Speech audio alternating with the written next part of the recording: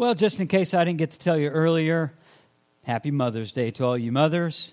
Everybody else, glad you're here too. But this message, of course, is Mother's Day, and a day that we just really as a people, as a country, kind of stop and reflect, and it's a really good thing to stop and reflect upon our moms and what they do, sacrifices they make, and just kind of stopping for a moment just to kind of recognize maybe the influence and the impact that moms have had in our lives. So I want to just ask you a couple questions before we even get to the Bible and you see kind of what a good answer would be. I actually went to Facebook. I got some of your responses, but I went to Facebook several weeks ago, and I just asked particularly the ladies, I said, how ready were you when you became a mom? I mean, how ready really were you? And that whole thing, I can tell by the laughs, like not at all ready. So some common responses, and it was really heartwarming to me. I kind of experienced it. Of course, being a dad, I experienced it differently than my wife, or certainly differently than you. But some of the common things that people said, that the lady said, was, until I had seen my child, like really had seen and felt and touched my child, like I never even knew there was that category of love. Like I just never knew that even existed. And yet when the child came into your life, it's like this whole other level of love was just introduced to you and all of the beautiful complications that come with it. Another thing that some ladies said was the lack of sleep. They totally were not ready for the lack of sleep. Anybody else? Moms, do you understand that? It's like, I think the only thing that compares to the sleep deprivation that a mom experiences are the Navy SEALs. So moms, you're in pretty good in shape with all of that. I think of, in our days, we had a very, very much a team kind of dynamic in both of our kids, but I remember all of those sleepless nights and like zombie walks, into the crib and all of that, and just that whole experience was fantastic. And you'd have so many other things that you learned, I'm sure. But then there was one comment that really made me kind of wrestle with some things. And honestly, it, as far as the Bible, really informed this talk. And there was a certain person who responded, and they said, the guilt associated with being a mother. And I was like, well, the guilt. I just hadn't thought about it like that. But it's the guilt of, how do I make this person happy? How do I make them happy? How do I balance things on the farm? How do I keep this child fed and clothed? How do I keep my husband happy? How do I keep my other kids happy? How do I keep my employer happy? How do I keep my boss happy? How do I keep my mother and father-in-law happy? Oh, I can't forget about my mom and dad. And all in the midst of that, ladies, you have to make it look easy, right? It's like, how do you do that? So I guess when you fail in those moments, that is where maybe the guilt comes. So maybe for you, maybe motherhood for you, and certainly if you're a guy, even honestly, I think all of us can really connect with this next idea. Maybe for you, you just kind of feel like you're just spinning plates all the time. Like your life is just a matter of, I've got to do this, and it's up to me to do this, and I've got to balance this, and this is going to be awkward, but I'm going to do it. Everything except the dress. I nailed it, right? That was like the whole thing. And it's like all of this is depending upon you. And if you fail someone or something, and what happens like when you don't do as well as you could, and you still have to maintain friends, and you've got your church life, your social life, your work life, your family life, farm life, whatever it is for you, and you're spinning all of these plates. But what happens when you drop a plate? What happens when one of the plates just crashes to the floor? What do you do in that situation? Like, how do you feel? Like when one of those plates fall and all of those things that you consider and that you're balancing right now in that picture, when it comes crashing to the floor, that's something important that came crashing to the floor. If it wasn't important, you wouldn't be doing it. But what is it we can learn about that? What is it we can learn about maybe when the plate comes crashing to the floor? Maybe there's something we can learn about that whole experience. Maybe we learn something about ourselves, and maybe we just learn something about God right in the midst of that. Maybe, just throwing this out there, maybe it's a little early, maybe it's not our responsibility to keep all those plates spinning.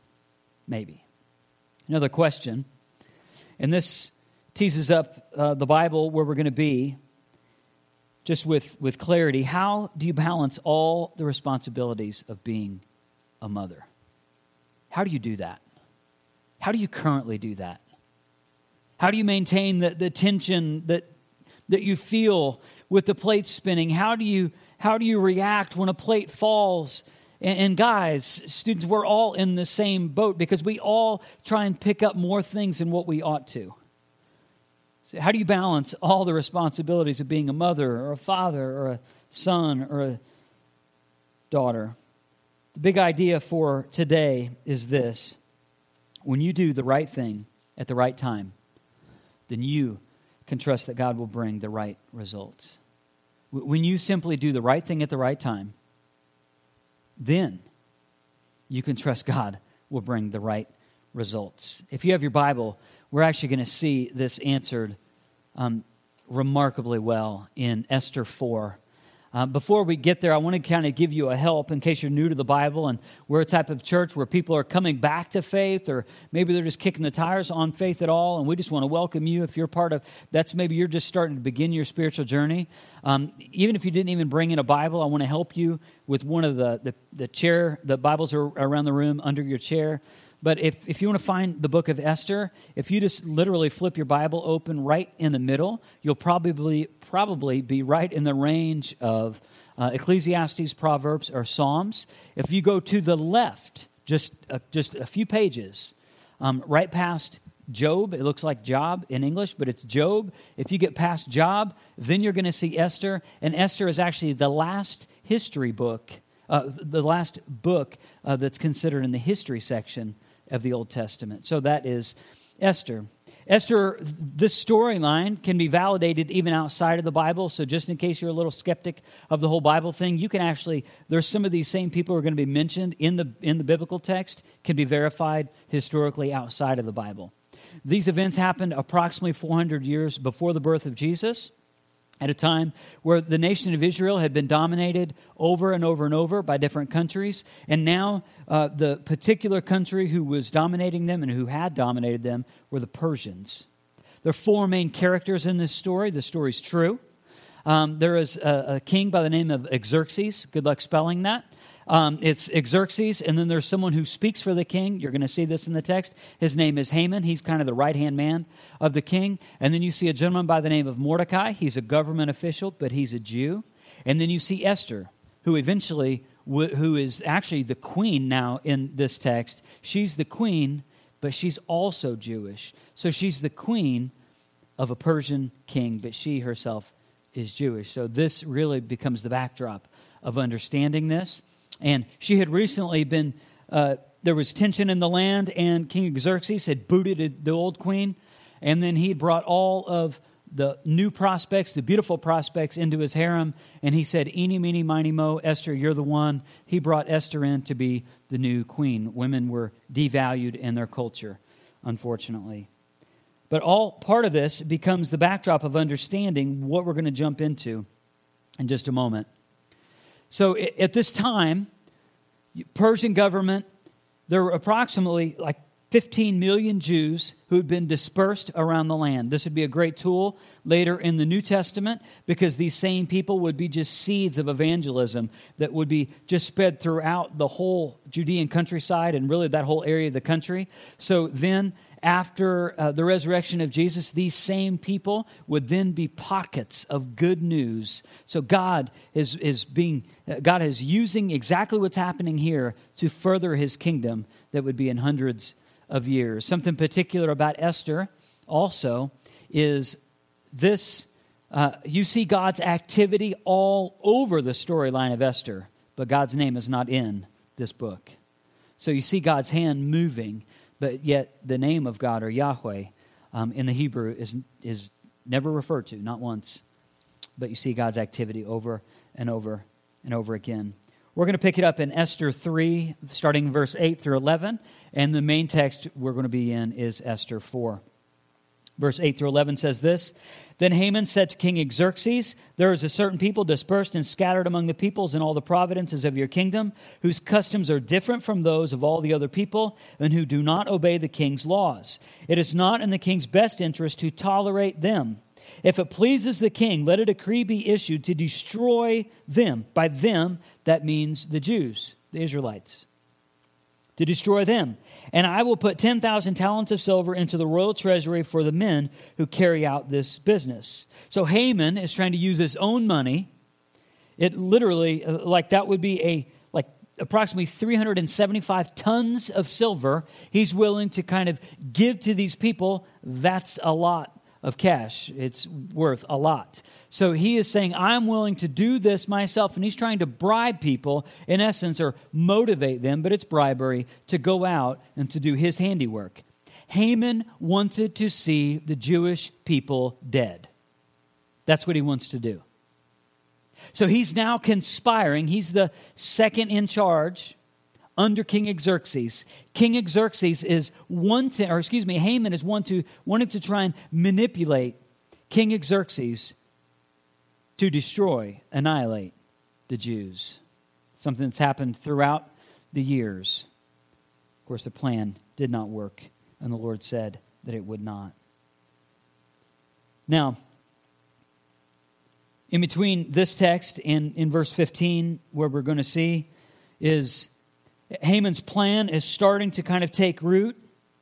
And because of it starting to take root, we know that Haman is actually operating as the king, because in the last part of that passage that we just read, there was a reference to the signet ring. Now, a signet ring for a king, and in their culture, a ring would be very specific to that person. It would be like an autograph. And a signet ring would be their seal, their individual seal. So the King Xerxes, takes off his signet ring and he hands it to Haman. That way, when the actual decree, when the paperwork, when the scroll, whatever it was passed around, it would have the king's seal on it. So when Haman is doing these things, it's as if the king himself is doing it. So Haman was operating under full authority of the king. Well, he issues this decree. And it's that now the decree is being spread out throughout all of the Jews. And the Jews are hearing word of what's about to happen, about how the plan of annihilation. In verse 15, it says this. Notice the king's response. It says, spurred on by the king's command, the couriers went out, and the edict was issued in the citadel of Susa. The king and Haman sat down to drink, but the city of Susa was bewildered. The city was thinking, what in the world is going on? Has the king gone mad? While the king and Haman are sitting down having a drink, just totally drawn away from the reality and the mess that's about to be brought upon these people. The main text is Esther 4, verse 1, starting in verse 1.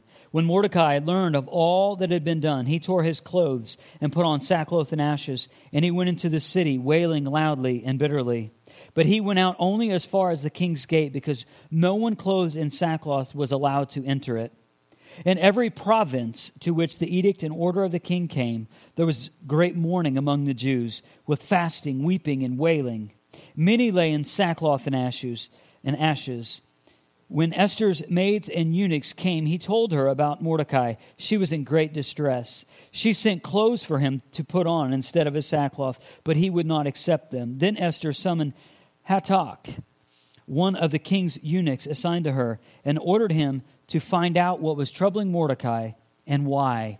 See, she herself is bewildered because she herself is a Jew, but she's out of touch with the Jewish people in this moment. And she's starting to hear word. These rumors are going around about what the king is doing. And she has no idea what's going on. And now she hears of Mordecai. It's a family member of hers. Mordecai he's in mourning.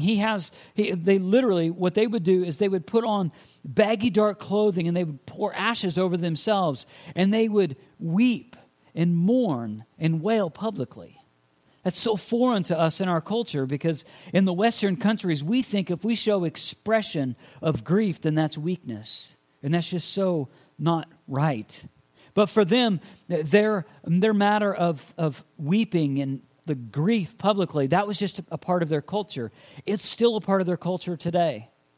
In 1994, I had the opportunity to go to this place. Actually, I took a cruise ship to go to Jerusalem. It was actually a Navy cruise ship, but it was a cruise ship nonetheless to go into Jerusalem. And I remember it so well because we were dropped off. We hit port around Haifa, Israel, and we took these tour buses. We were like the most American of American people, all a bunch of sailors and Marines on these tour buses. And we got on the tour bus in Haifa, Israel. We left Haifa, and we're just driving through the country land there, or just the country in the Mideast, and it was beautiful and rugged and wonderful and wild. And then we pulled up to a place called the Elvis Inn, which was not rugged and not wild. It was the most American place you can imagine in the middle of the Middle East. It still exists. A couple years ago, I actually looked this up, and it actually has a website for the Elvis Inn. You can look it up, and it has a huge statue of Elvis right out front. I still have it etched in my mind. When we left the Elvis Inn, got our snacks and had some fun, we went into Jerusalem, and one of the stops was at a place that is within the Jewish culture. It's one of the holiest places on earth, and it's called the Wailing Wall, or the Western Wall. And it is to them, they believe that it was the original place of Solomon, the Western Wall of Solomon's temple. So they go there, literally, they will go there every day. And there will be people who go up to this wall, and there's a live feed of this wall, 24 hours a day, a live feed. You can actually see people at the wall wailing and weeping. I remember when we went there, we entered in through this little gate or little security area, and there was a big courtyard going up before the Western Wall. And they told us some things. They said, all right, you guys need to be quiet. And there's a bunch of sailors and Marines, good luck. You need to be quiet. You need to be respectful. Don't look too American. At that time, I had Miami Dolphins gear on. The only thing that would have been more American is the flag.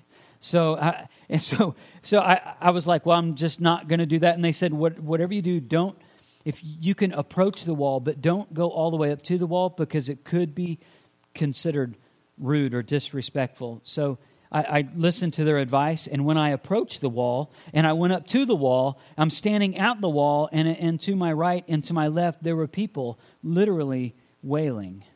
And it was still, and they were sitting praying, but they're praying out loud. It wasn't their faith over there, and I think we could learn a lot from this. Their faith is public, not just private. And so it was a public expression of mourning. And this would be in their culture. They would mourn something that was going to happen to them as a people. So the Jewish people would just mourn something that would happen to Jewish people. They would mourn a bankruptcy. They would mourn a loss of life, but they would mourn publicly. It is Mother's Day. And I know that this day is a reminder, and like it is for me. I lost my mother a couple years ago. And maybe for this day, you just need my permission to say it's okay to mourn if you need to mourn. It's okay to grieve if you need to grieve. And I think that your mother would be most honored by remembering her and doing that if that's what needs to happen. So continuing on in our passage, verse 6, Hatak went out to Mordecai in the open square of the city in front of the king's gate. Mordecai told him everything that had happened to him, including the exact amount of money Haman had promised to pay into the royal treasury for the destruction of the Jews. He also gave a copy of the text of the edict for their annihilation, which had been published in Susa, to show to Esther and to explain to her. And he told him to urge her to go into the king's presence to beg for mercy and plead with him for her people. Hatak and went back and reported to Esther what Mordecai had said.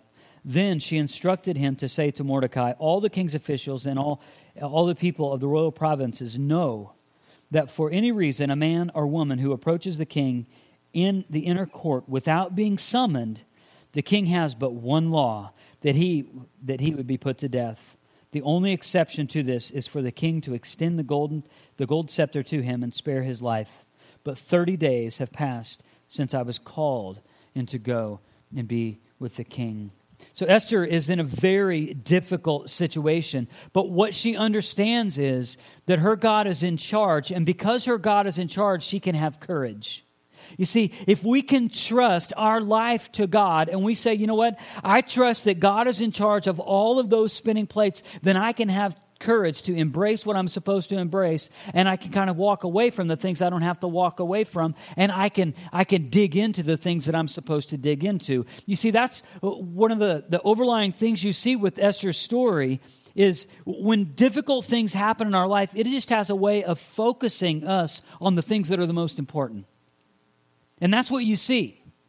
She understands that she is the one who God is about to use to bring deliverance for these people. That there are going to be millions of people who die if someone doesn't act. She's in the tension of, well, how do I make the king happy? How do I make Mordecai happy? How do I just kind of live my life that as the queen and do what I'm supposed to do and all the responsibilities of the queen? And how is it that I'm supposed to be carrying the burden of these other 15 million Jews who live in the Persian Empire? It's impossible. How in the world could she keep all of those plates spinning? Of course she can't. And you can't either. But she knows that when God is in charge, then we can have courage. Let's jump back in, verse 15. We're going to see how this ends.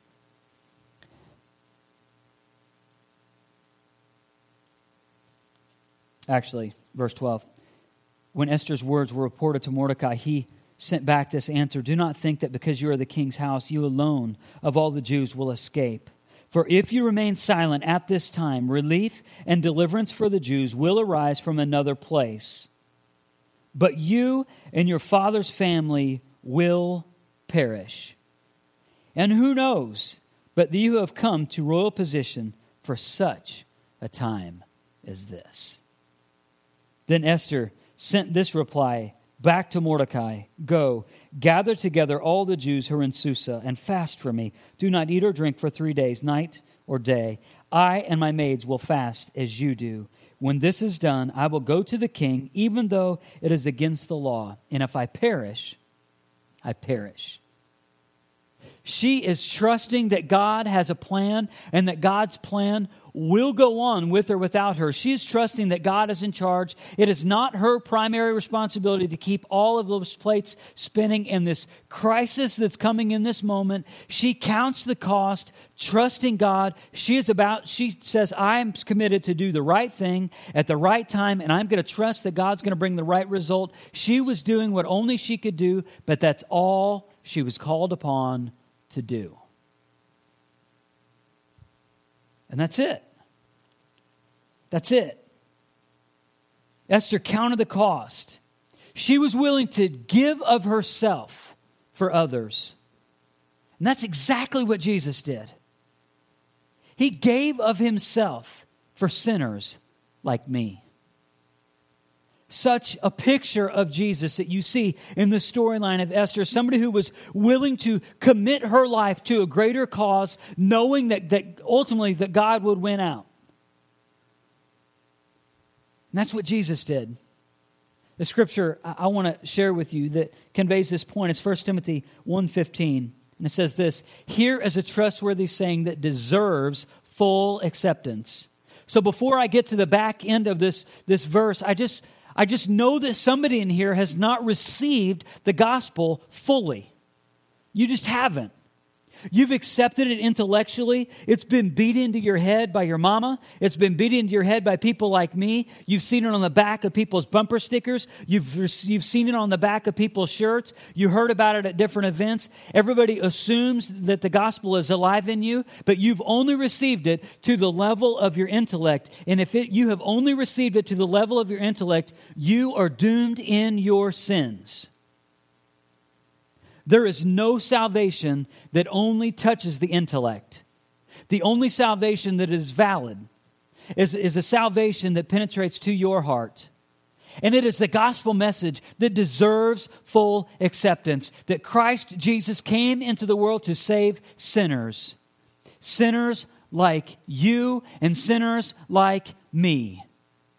He didn't give preferential treatment. He looked at broken people and he offered the solution for their sins because he knew that their sins would doom them to an eternal state separated from God in a place called hell.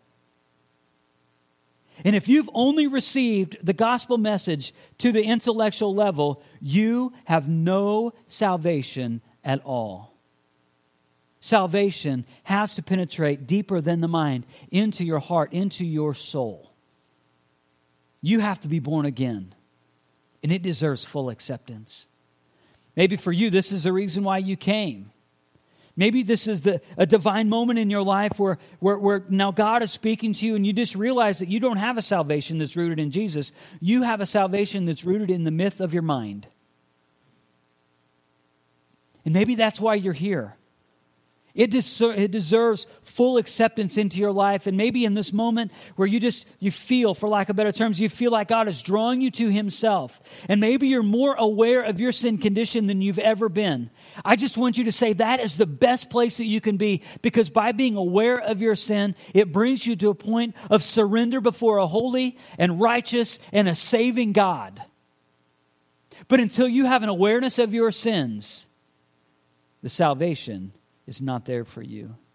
So maybe for you, you just need to stop in this moment and say, God, I know I'm a sinner. I want you to be my Savior. I believe in the grace that comes through the cross. Please come into my life. I surrender my life to you. Save me. Save my soul. That deserves full acceptance. Christ Jesus came into the world to save sinners.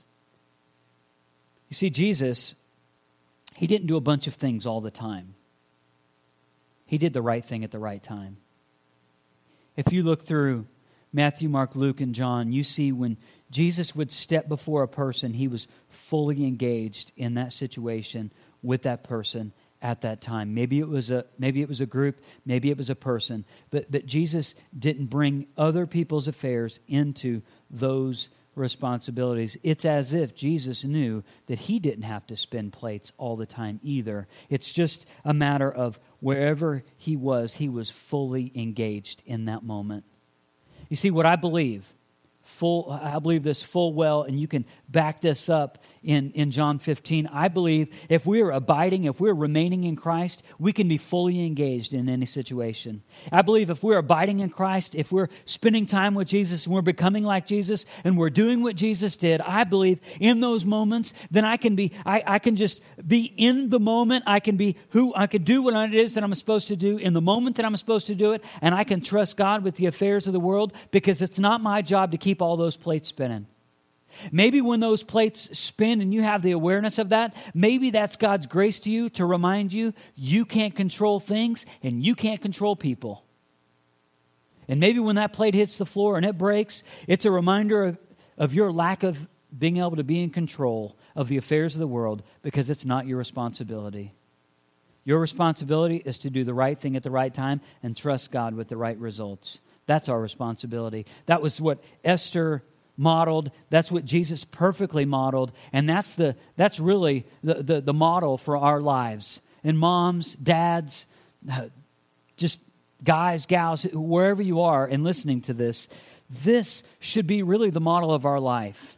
That when we abide in Jesus, that way, if we're doing that, then He is complete in us, and then I can engage in the situation I'm supposed to, and I can keep the other things out of my mind. So if I'm with my wife, I can be fully in that moment. If I'm with my kids, I can be fully in that moment. And when I go to work, I can be fully in that moment. And in those, if I'm being complete in Christ, I don't have the cares of the world. I don't know about you, but did you realize you didn't make the sun come out today? You didn't. You didn't make the grass grow. You didn't. Your heart's not beating because you told it to. The flowers blooming, probably because of the rain yesterday. You didn't do that. I didn't do that. We just sit back and just admire God's handiwork that God has a plan and God is in control of things. And as a matter of fact, maybe it's not our responsibility to keep all of those plates spinning anyway. Maybe it's to just sit back, and maybe this is the reason why you worry. Maybe this is the reason why you stress. It's because you are trying to, listen to me, maybe it's because you're trying to assume too much control. And it was never yours to have. And it was never yours to handle. And maybe the plate hitting the floor is God's grace to you to change something. So I'm going to give you some pointers on maybe some things for us to kind of continue to wrap our mind around. Esther lived out what we must. Jesus perfectly lived out what we must. You see, we kind of go into life with the false expectation that balance is possible. But I want to contend to you that I think balance is a myth. I think it's a myth. It's a myth that we put in our mind that because we seek to control things. We think, well, if I balance this and balance that and balance this and balance that and got one on my shoulder and one on my back, one on my hip, if I'm balancing all these things, then if I can control it, then it's going to be taken care of. But when the plate hits the floor, it's a reminder that we can't take care of everything all the time, all that well. And the balance myth is this. Well, I can perfectly balance my husband, my kids, my job, my friends, my home, my parents, my mother-in-law, my service to my community, my career, and physical fitness, hobbies, and financial goals at the same time. And ladies, you know this to be true, and you have to make it look easy. And it's a myth. And you're going to do that all at the same time? I think we found the reason why you're stressed. I think we found the reason why you worry. I think we found the reason why you try and control things that you ought not control. Plates. But the spinning plates, they're important, aren't they? I mean, if you weren't trying to spin them, they wouldn't be important. I learned the difference between important and vital several years ago. I got ready to go play golf with my dad, and I just started to have this pain in my side, and was just going to go play golf. My dad was a paramedic for years, and so we're ready, and I'm all suited up and getting ready to hit all the golf balls in the woods because that's pretty much my golf game, and listen to him laugh. So I was just ready to have this whole experience and go do all that. I just had this nagging pain in my side, and my dad, because he's a paramedic and he knows that stuff better than me, he told me, I don't remember which side it was, I have a scar, but I just, whatever it was, he's like, hey, you need to put pressure on that, and if the pressure gets worse and blah, blah, blah. And he said, I think that it's your appendix. Well, a little bit later that day, I would actually have my appendix taken out. You see, it was kind of important. God gave it to me, but I'm still alive today, which shows you that it's not really vital for life, right? It's some time between when I needed it and now, it became not vital anymore. It was important. I mean, the surgery hurt.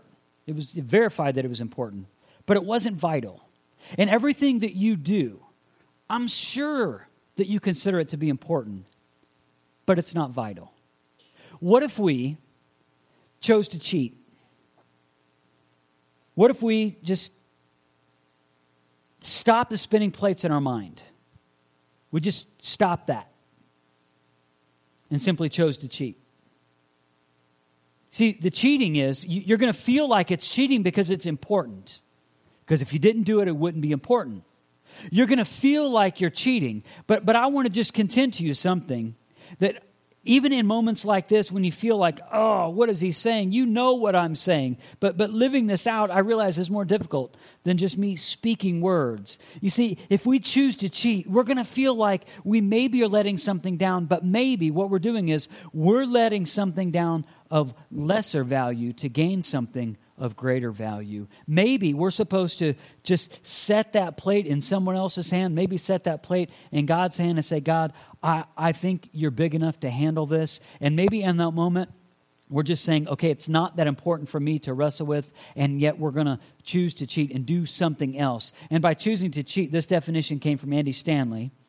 The cheating refers to the time, effort, and energy you take away from one sphere of life in order to pour into another sphere of life. So you only have so much energy, you only have so much time, you only have so much opportunity. So when you seek God and you abide in Christ and you're with Jesus, and then you can put that plate in his hand because you're not in charge. You're not able to control that anyway. And it's going to feel like cheating, like you're missing something, but really what you're going to gain is peace of mind. What you're really going to gain is a deeper walk with God. What you're really going to gain is understanding that God is sovereign over the affairs of the world. And you are not. That's what you're going to gain. So that's what I mean by cheating. You cheat by giving up something good for something better. When we do the right thing at the right time and trust God that will bring the results, it is so freeing.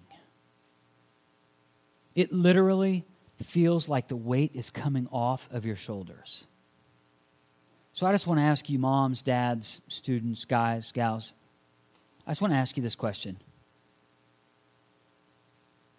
What plate is spinning under your control that needs to be handed off to someone, whether it's a person or whether it's God? Let's not wait until it crashes and then you have the result of that. How about you just seek God and say, you know what? I'm going to give that plate to him. It's important, but it's not vital. See, I believe if we do that, the story is different. I believe that there's actually so much more of us, so much more energy, so much more time that can be used for better things instead of just settling for good things. And that's what I want for you, and that's what I want for me.